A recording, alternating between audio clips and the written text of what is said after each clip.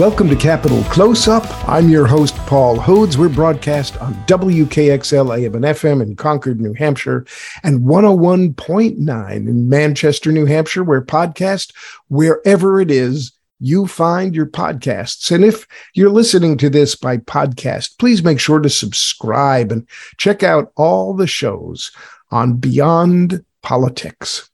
Well, we're here to talk about the theater. The Concord Community Players are celebrating their 95th anniversary season this year, which is also the 27th year for the Concord Community Players Children's Theater Project. This is going to be the first full season of programming for the Players since the pandemic, and the kickoff show is The Wind in the Willows. Our guest today is the director of that show, Karen Braz. Karen, welcome to Capital Close-Up. Thank you very much.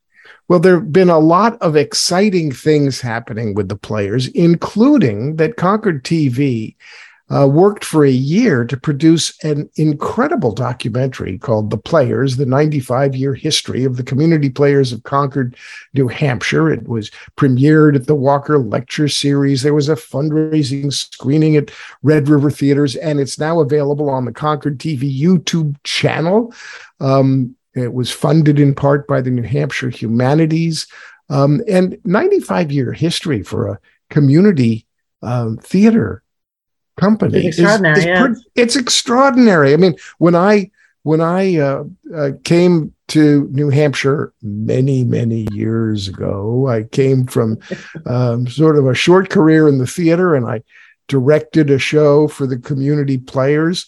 At the time, the producer of the show was Carolyn Jenkins, who had just returned from New York, where she had a career as a Broadway theater costumer, as I recall. And she produced the show I directed, which was great fun. I acted in some shows for the Community Players, and I ended up turning to music. But the Community Players I have a real soft spot in my heart. And you've been associated with the Players for a very long time. And before we go a lot further, I will say that the performance we're talking about of The Wind in the Willows is going to go on Friday, October 14th at 7 p.m., Saturday, October 15th at 2 p.m. at the Concord City Auditorium. People can purchase tickets online at communityplayersofconcord.org. There are also telephone numbers, but go online. It's the 21st century. It's time. So, Karen, you've had just an extraordinary and interesting career. You have been doing ASL sign language interpretation. You've also taught English as a second language and speech and theater. And your real love, clearly, your passion has been working in the theater. It's been a long and wonderful avocation, but it seems to be clearly your passion. So let's go back to the beginning. At age 7, you saw your mother's production of Winnie the Pooh at the Eastern Slope Playhouse in North Conway, New Hampshire. Now, okay, you're 7 years old. What was your mom doing with Winnie the Pooh at the Eastern Slope Playhouse in North Conway? Well, she was a journalism and theater major in college at Florida State University, and I remember years and years and years ago talking to her about her interest in becoming one of the first female directors in theater, because, of course, at the time that she was in school, it was the 1940s, and it was primarily men. And so she wanted to go to New York. Instead, she got married and had 6 children and lived in North Conway. But there was as you mentioned, the Eastern Slope Playhouse, which is now home to a summer stock theater, or it may be year round, actually. Sure. I'm not sure, but at the time she was part of that adult theater, but she also was one of the founders of what was called the Piatt Piper Children's Theater. And it was called Piatt Piper because they sent out a notice to everybody to say, hey, let's name this children's theater company. And one of the children sent in what they thought was the spelling for Pied Piper, and it came out Piett Pipper, Piatt Piper. Yep. So, but we did have a little a person who at that time was willing to be kind of, well, mascot is the wrong word, but dressed as the Pied Piper, would introduce the shows for the Piatt Piper Children's Theater. So she had done The Clown Who Ran Away, which I saw. Again, I was little. We were all little when she did that, and then Winnie the Pooh. And the reason Winnie the Pooh stuck in my mind was because a little boy played Roo. He was only a year older than I was, and he wore my pink ballet slippers. There you go. And I was like, what? Wait. Well, he's got my ballet slippers on. Wait a minute. Wait, I can do that? So I started doing shows with my cousins and forcing my cousins and my siblings into shows in my grandparents' barn and on our back porch and, down in the field of where I grew up. And one thing led to another. One thing led to another, right? It's amazing how, especially as we get a little older, we think about formative childhood experiences. Mm-hmm. I think I was 6 when my grandparents took me to Broadway, got us front row tickets for the original cast of The Music Man. And it was all over for me. So, of course, I headed for a career in theater. I went to Dartmouth College. I did theater. I wrote plays.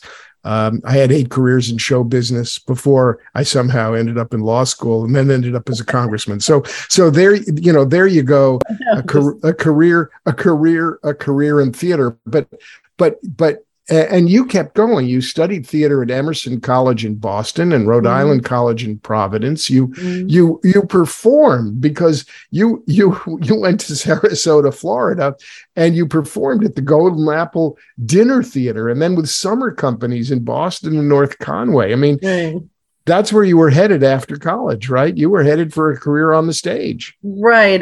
I was interested in the acting end of theater originally. It was a startling, to go from tiny at that time, North Conway. Well, North Conway probably technically is still pretty tiny, but it gets influxes of visitors all the time. But it was a very small place when I was growing up in the 60s, and acting was what I wanted to do. But going to Boston was this immense culture shock, just in terms of the environment. Obviously, city, little country mouse going to the city, but also in terms of going to a school that had just a plethora of performing arts kids and coming from all over the place and all of their backgrounds, and me just feeling like, oh my gosh, I'm not them. I didn't go to the New York Academy of the Performing Arts or, anything like that. So it was a little overwhelming, to say the least, but I still had enough, I guess looking back, I had enough feelings of, success that I was able to kind of keep going and work at the things that I was interested in doing at the time, along with my then soon to be husband, Joseph. And so, that was where it kind of started. And then when there came a point in my late 20s when I realized that probably a career in theater, particularly since I wasn't willing to live in New York City or Chicago or LA, I didn't want to live anywhere like that. I really wanted to be in a repertory company. That would have been a wonderful thing to do. And my father had known, he was a jeweler and he was down in Florida, and he was asked by people in Disney World to create some jewelry and all of this for them, and I don't know, he got involved at any place at any rate, and he knew of the Oslo Theater Company down in that area of Sarasota, and he wanted me to come down. He knew some people there, and he wanted me to meet some people, and unfortunately my parents were not together at that time, and my mother was like, oh, I'll never forget her saying this, oh, you don't want to do that. If you're going to be successful, you want to do it on your own. And of course, years later, I looked back on that and went, no, if you want to be successful in anything, you find the people that will help you do that. Sure. It's not like you're climbing on their backs exactly, but you find help. And so right. I often think about that and think about the Oslo Theater, whatever. Important life lessons are, yes, you can accept help. Yeah. And yes, if there are connections that help you, it's okay. That's how the world turns. Well, and later on, you were a member of the Kaleidoscope Theater in Warwick, Rhode Island, which was a touring children's theater company, but they also produced a weekly television series on a local Providence channel. So you were a company member as an actor. Yes. Yes. Were you having the directing itch? I wasn't. No, I wasn't at that time. I really wasn't. I really was much more focused on the acting. But as I say, when I realized in my late 20s and moved back up here with my son, who was a toddler at the time, I thought, oh, good Lord, I can't. It's unlikely that I will be making money to support myself and my son with this. So that's when I went back to college for my degree. At the time, it was an associate's degree. It's since expanded to baccalaureate, but an associate's degree in sign language interpreting for deaf and hard of hearing people and hearing people. And so that was, but I never lost my love for theater. So I immediately got involved in the Players, still as a director. As an actor. And you ended. You've really focused on children's theater. It sounds like from the very beginning. You co-founded the Children's Theater Project in 1996. You've worked with the Players for over 30 years. You've taught classes and workshops, and you've directed with the Kearsarge Arts Theater and at CTP and the Cat Company and high schools. And you've also, in your work interpreting for deaf and hard of hearing students, you've also directed students in an annual show presented in American Sign Language. You've been an adjunct faculty member. It's very interesting to me because I was fortunate enough to attend a semester at the National Theater Institute in my youth, in my formative youth. It was the fall of 1971. And the O'Neill Theater Institute in Waterford, Connecticut was the home of the National Theater of the Deaf. Right. And so we learned some American Sign Language and worked with members of the National Theater of the Deaf. And of course, they were an esteemed company that produced on Broadway. I met, and I met the people there. It was an extraordinary experience because it always struck me that American Sign Language is very theatrical. It involves gestures and facial expressions, and in order to speak American Sign Language well, and by speak I mean using your hands and your body, you've got to be emotionally expressive in addition to simply signing. Right. And so it strikes me that ASL and theater are really kind of closely connected in terms of the emotional connection that you make, whether you're speaking on stage or signing on stage. Oh, right. What do you think? Right. Am I? Yes. But if you ever go to see unfortunately, the National Theater for the Deaf is no longer touring and performing, but the Deaf West Theater is. And if you ever get a chance to see them, I mean, they were involved in Big River a number of years ago. That came in. It was a collaboration of deaf and hearing actors. Spring Awakening was another one. And I know they're working on some other ones as well. But yeah, it's amazing because the way that they collaborate is that they have deaf and hard of hearing actors on stage at the same time. So there's a deaf actor paired with his hearing counterpart character. And it makes it incredibly accessible for deaf people rather than having 2 or 3 interpreters in a spotlight down in the front of the, stage area, which not that, I mean, I'm an interpreter myself. So sign language interpreters can make a lot of things perfectly accessible for deaf and hard of hearing people. And I've seen, obviously, a lot of theatrical interpreters who just do an extraordinary job interpreting, like you were saying, the emotion and the feeling and the characters of the characters that they are paired with. But it's different to have them down in front of the stage, not a part of the action on stage, as opposed to right there with the actor that they're portraying, or the character that they're portraying with the hearing actor. So I just loved it. I was blown away by Big River when I saw that. And right.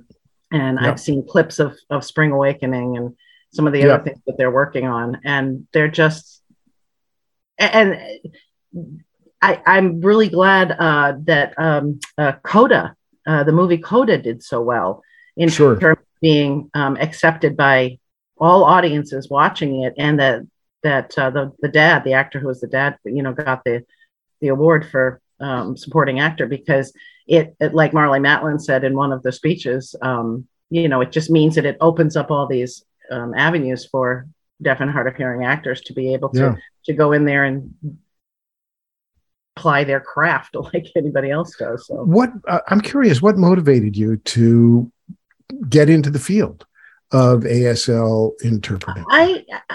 It was being in Kaleidoscope Theater. I actually, at some point in my very early teenage years, I'd thought about being a veterinarian, and then I was like, no, I don't really want to cut into animals.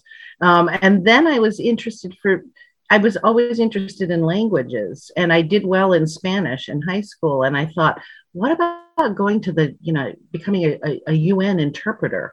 I didn't know at the time that in order to go to that level of work, you have to already be bilingual. So you have to have at least 2 really solid languages before you can do that. So that kind of put the kibosh on that. But then I also got interested in theater in high school, so that swerved me away from that. But as far as ASL goes, being in Kaleidoscope, we did a show called Sign, a Deaf Child's Story, and the producers of the company had hired, not hired, we weren't paid hardly anything at that time, but they hired this woman who had learned sign language to be like the narrator / interpreter for the show. And that it fascinated me. And I ended up taking what was called a sign language class. It wasn't called ASL. They really did a sign English word match, kind of thing, which is not language. That's not a language. That's just replacing one word for another and using your native language to, do that. So you're a Lifetime Achievement Award winner from the New Hampshire Theater Alliance. You won that in 2010, and here we are. You're still doing just extraordinary work with children, because the work that you do in theater for kids is so important, because you are able to reach children in their most formative periods. And and really set them on a path for life, whether or not they end up doing theater or not doing Right. theater, or whatever they do in the arts. Right. Before we talk some more about the show, and we'll get into some of the particulars about the show, talk to me about some of the kids that you've worked with and what they've gone on to do, to give our listeners sort of a sense of what it means to work with youth in theater. Right. It's obviously something that I love to do because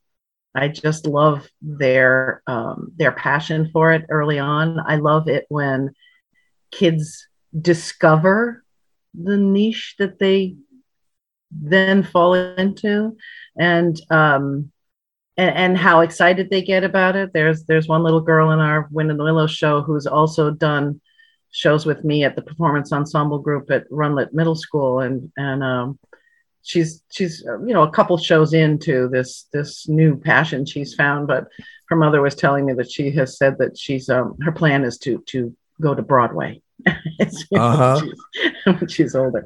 So well, that was by the way, that was my plan too. Yeah, that was your plan. But I ended up in Congress. So, they go, your career path, like we were talking about before, goes all over the place and changes over the course of a lot of years. So I would never say that to her at this point because she's like 12. So it's just like, yep, right. Go ahead, do your goal setting now. It's better to have it than not. But there's been a group of kids who have recently graduated from Concord High, and I'm supposing other places as well, but that have been involved with me with the Children's Theater Project.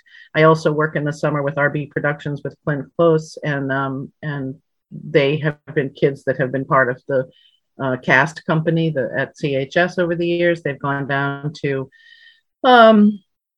Nashua for the Peacock Players, or they've gone up to the Winnie Playhouse in Meredith, the Winnipesaukee Playhouse, and done shows up there. They've gone all over the place. Some of these kids, because they found their calling, I guess, if you want to call it that. So there are kids that have gone, that recently graduated, that have gone to Carnegie Mellon, and this one young man is his field is composing music and doing things like that.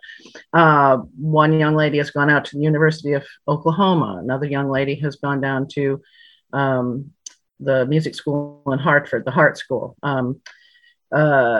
Kids have gone to New York City over the years, and gone to Tisch and gone to AMDA, and there's one girl, Gracie Ann Contact, who has gone on to now be in the North American tour of Fiddler on the Roof as Hoddle. And when she posted that on Facebook, everyone was just like, yeah. She had already, she had gone to a school, Elon University, for 4 years. She went to a summer stock company in probably Western New York for a lot of the summers of her career. Well, minus the year of COVID. And then when she graduated, she went to New York City and almost immediately posted that she had gotten into the American tour of A Charlie Brown Christmas, and she played Violet. And so they toured around, and they ended up at Christmas time last year in New York City. And I almost went to see her, and then I was like, no, I can't do that. So then I didn't hear too much from her. And then all of a sudden this posting came out about a month or so ago, and she was just obviously over the moon about getting cast. And she was, just so many of these kids get this passion for performing and passion for the arts, and on they go. And good for them that they're pursuing that at really quality schools. And who knows what is going to happen in their future. And like you said, whether or not it becomes something that they do as a profession or not doesn't matter. They're now future perhaps community theater. They'll perhaps find that being in that, I mean, it's a very tough life, right? It's a very tough life to be touring all the time and to be always wondering where your next show is going to come from and all of that. So maybe at some point they'll say, no, I don't want to do that. I want to go and I want to teach, or I want to be a director for youth myself. I know there are kids that have decided to do that as well. So I feel like it's a real privilege that I was able to have any kind of a start of a seed that dropped into their little minds at the time that they were 9 or 10 or 12, and they went, "Whoa, I can do this!" So it's great for those kids. I'm excited to see where they're going to go. So let's turn to the show that you've directed.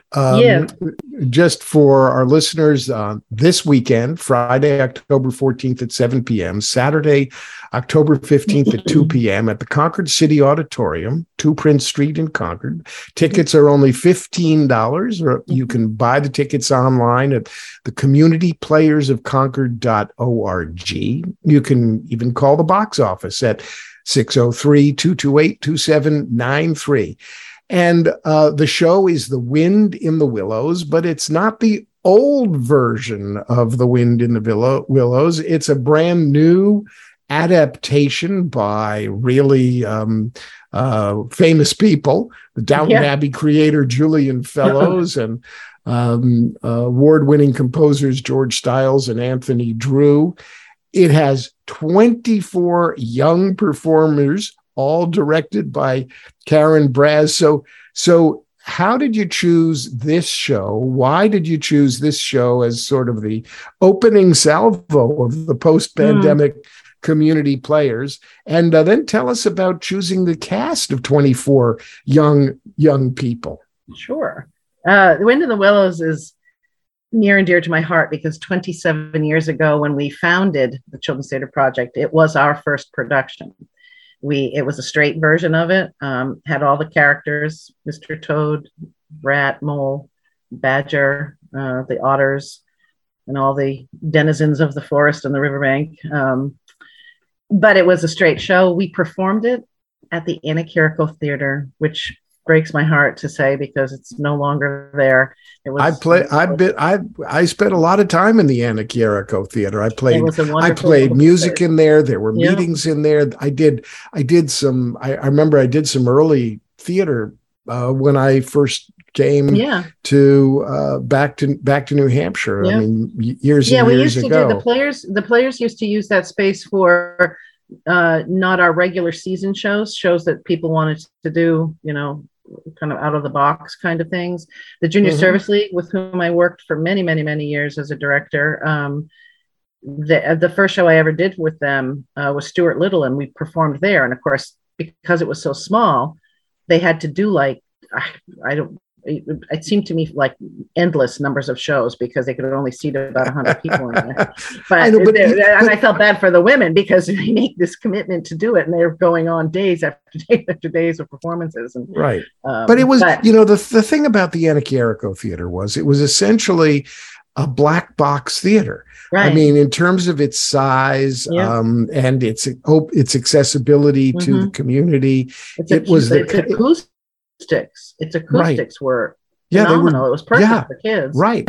Yeah. So it was really a loss when it closed, and it, with all the great things that have happened in Concord over the past 40 or 50 years, in terms of the Capitol Center for the Arts and the Red River Theater and the new Bank of New Hampshire stage and the way the community players have continued, I still think there could be a black box theater space that for smaller productions, for working things out. I mean, it's really financially feasible for people, so it's going to have to be a not-for-profit effort, but it really is something that ought to happen. Yeah.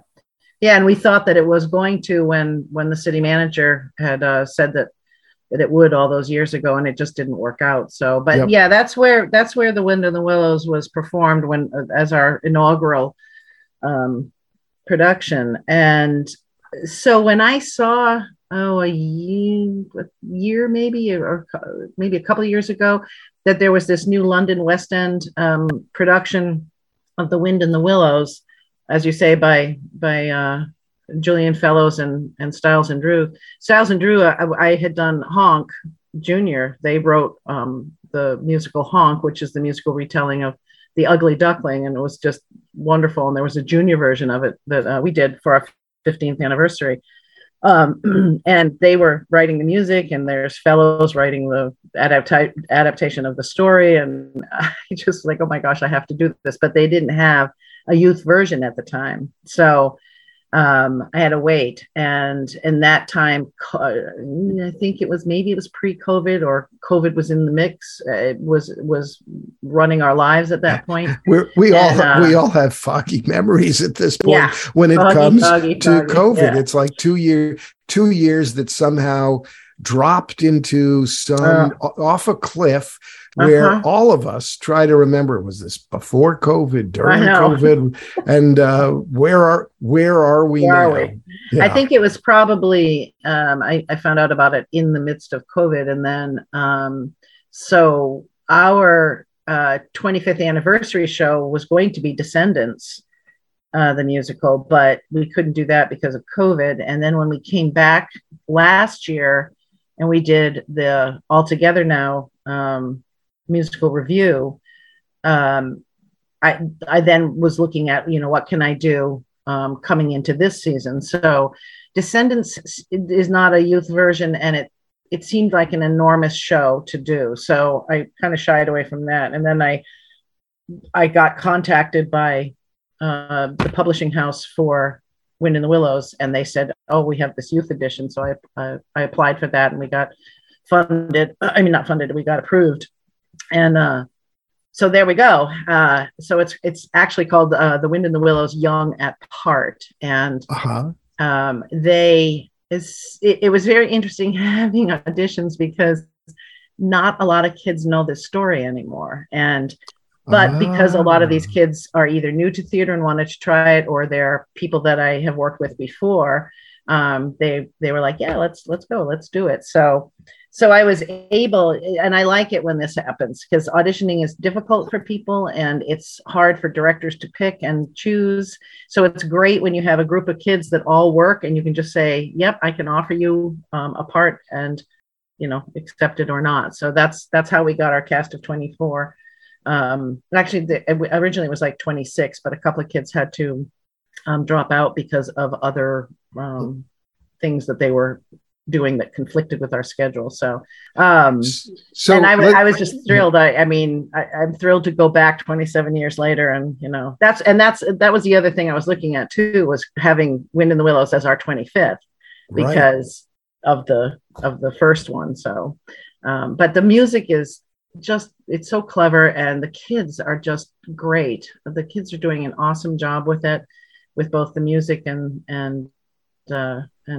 singing and acting and dancing and doing all of that stuff. So Tony Bongiorno is the music director and has been for many, many years. And a student who just graduated from Concord High, Bailey Kern, is the choreographer and is heading off to AMDA, I believe, in October. We are in October this month, after the show is over. So wow, a lot of people working on it. So we're talking with Karen Braz here on Capitol Close Up about the Concord Community Players production of Wind in the Willows. It's a new adaptation to be performed by young people. It's happening this weekend, Friday, October 14th at 7 p.m., Saturday at 2 p.m. at the Concord City Auditorium. You can buy tickets at communityplayersofconcord.org.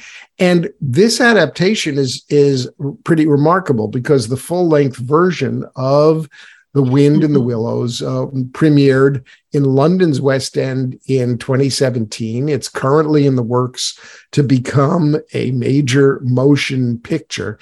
And the adaptation that you're using is a very clever 60-minute adaptation specifically designed for young performers.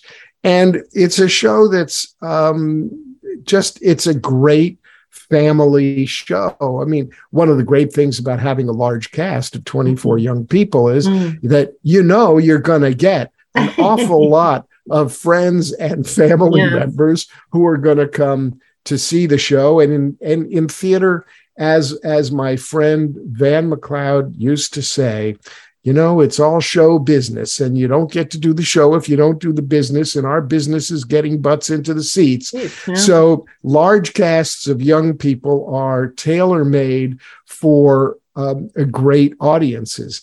Now, this adaptation is funny, it's witty, it's got a gorgeous score, and it's certainly heartwarming with lessons of friendship. And The Wind in the Willows is a classic that I know that I grew up reading, but as you said, a lot of the kids in your cast didn't know the story. Tell us a little bit about the story of The Wind in the Willows. What happens? It focuses on the misadventures of Mr. Toad, of Toad Hall, who is a very impulsive Toad, by the way. Very impulsive Toad. He loves anything new. He reminds me of some of the people nowadays who are the first ones to jump in line for a $600 phone. I mean, that's how he is. Somehow the picture of Mr. Toad with an iPhone is an adaptation yet to be made. No, he's definitely not into the phone bit, but the show starts with his friend Ratty, who has lost kind of his excitement about being a friend of Toad because of Toad's impulsivity and because he just does things without thinking. So Ratty is a water rat, so he lives on the riverbank, and he has his little blue rowboat, and Toad buys a speedboat and goes, zipping by and makes Ratty all upset. And then the next thing that Toad gets involved with is, and in the process of all of this, Ratty meets Mole, because Mole has unexpectedly burrowed near the riverbank and meets Ratty and is terribly excited about this new world he's found outside of his dark tunnel. And so Toad intrigues Mole a lot. And Ratty just kind of throws up his hands and rolls his eyes in frustration. But Toad ends up getting very involved with motor cars. And he gets one of his own because he's rich and he can afford it, but he crashes it. And then on impulse, he borrows somebody else's car and then crashes that. So at the end of Act 1, we've broken it up into 2, so there's an intermission. At the end of Act 1, he's in the courtroom and he's getting charged with this thing and being put in jail. So while he's in jail, the weasels and the stoats and the foxes, who are all the bad guys of the Wild Woods, have taken over Toad Hall. And Ratty and Mole found out. They're squatters. Yes. Yeah. Ratty and Mole have found out about that. They've gone to find Mr. Badger, who is like the patriarch of the Wild Woods, and they're going to go save Toad and also Portia, the little otter that's been stolen by the weasels. And Mrs. Otter is just aghast at all of that and wants help finding her daughter. So there's a jailer's daughter who helps Toad dress as a washerwoman. It's hysterical, putting on the dress and the skirt and the blouse and the shawl and all that. And he escapes jail and goes running back, and the friends all gather together and work together to get into Toad Hall and see if they can get rid of the weasels and take back Toad Hall. So as you said, it is a wonderful story of friendship and just kind of accepting people for who they are. And yes, they have their foibles, and yes, they have their little, weird little quirks of their personality. But at his heart, Toad is a good guy. He's not a bad guy, So they all come together to help him get back his house, his life. And it ends in a way that I wish we were able to I wish we were able to fly people, because it would have been fun to be fly Toad, but it was not to be. I'm sure in London they probably did that, but you mean with wires and yeah, on wires, yeah. You don't have you're not flying kids at the Concord We're not going to fly kids. I did that in Peter Pan 20 years ago when we had our 75th anniversary show, Peter Pan. And yes, we did hire Flying by Foy. And of course, it's Peter Pan. But this one, no. The youth production, no, we don't quite have the budget for flying Toad. So, oh my. So that. We are talking on Capitol Close-Up with Karen Braz, the director of a new adaptation of Wind in the Willows, this weekend at the Concord City Auditorium. Buy your tickets at communityplayersofconcord.org.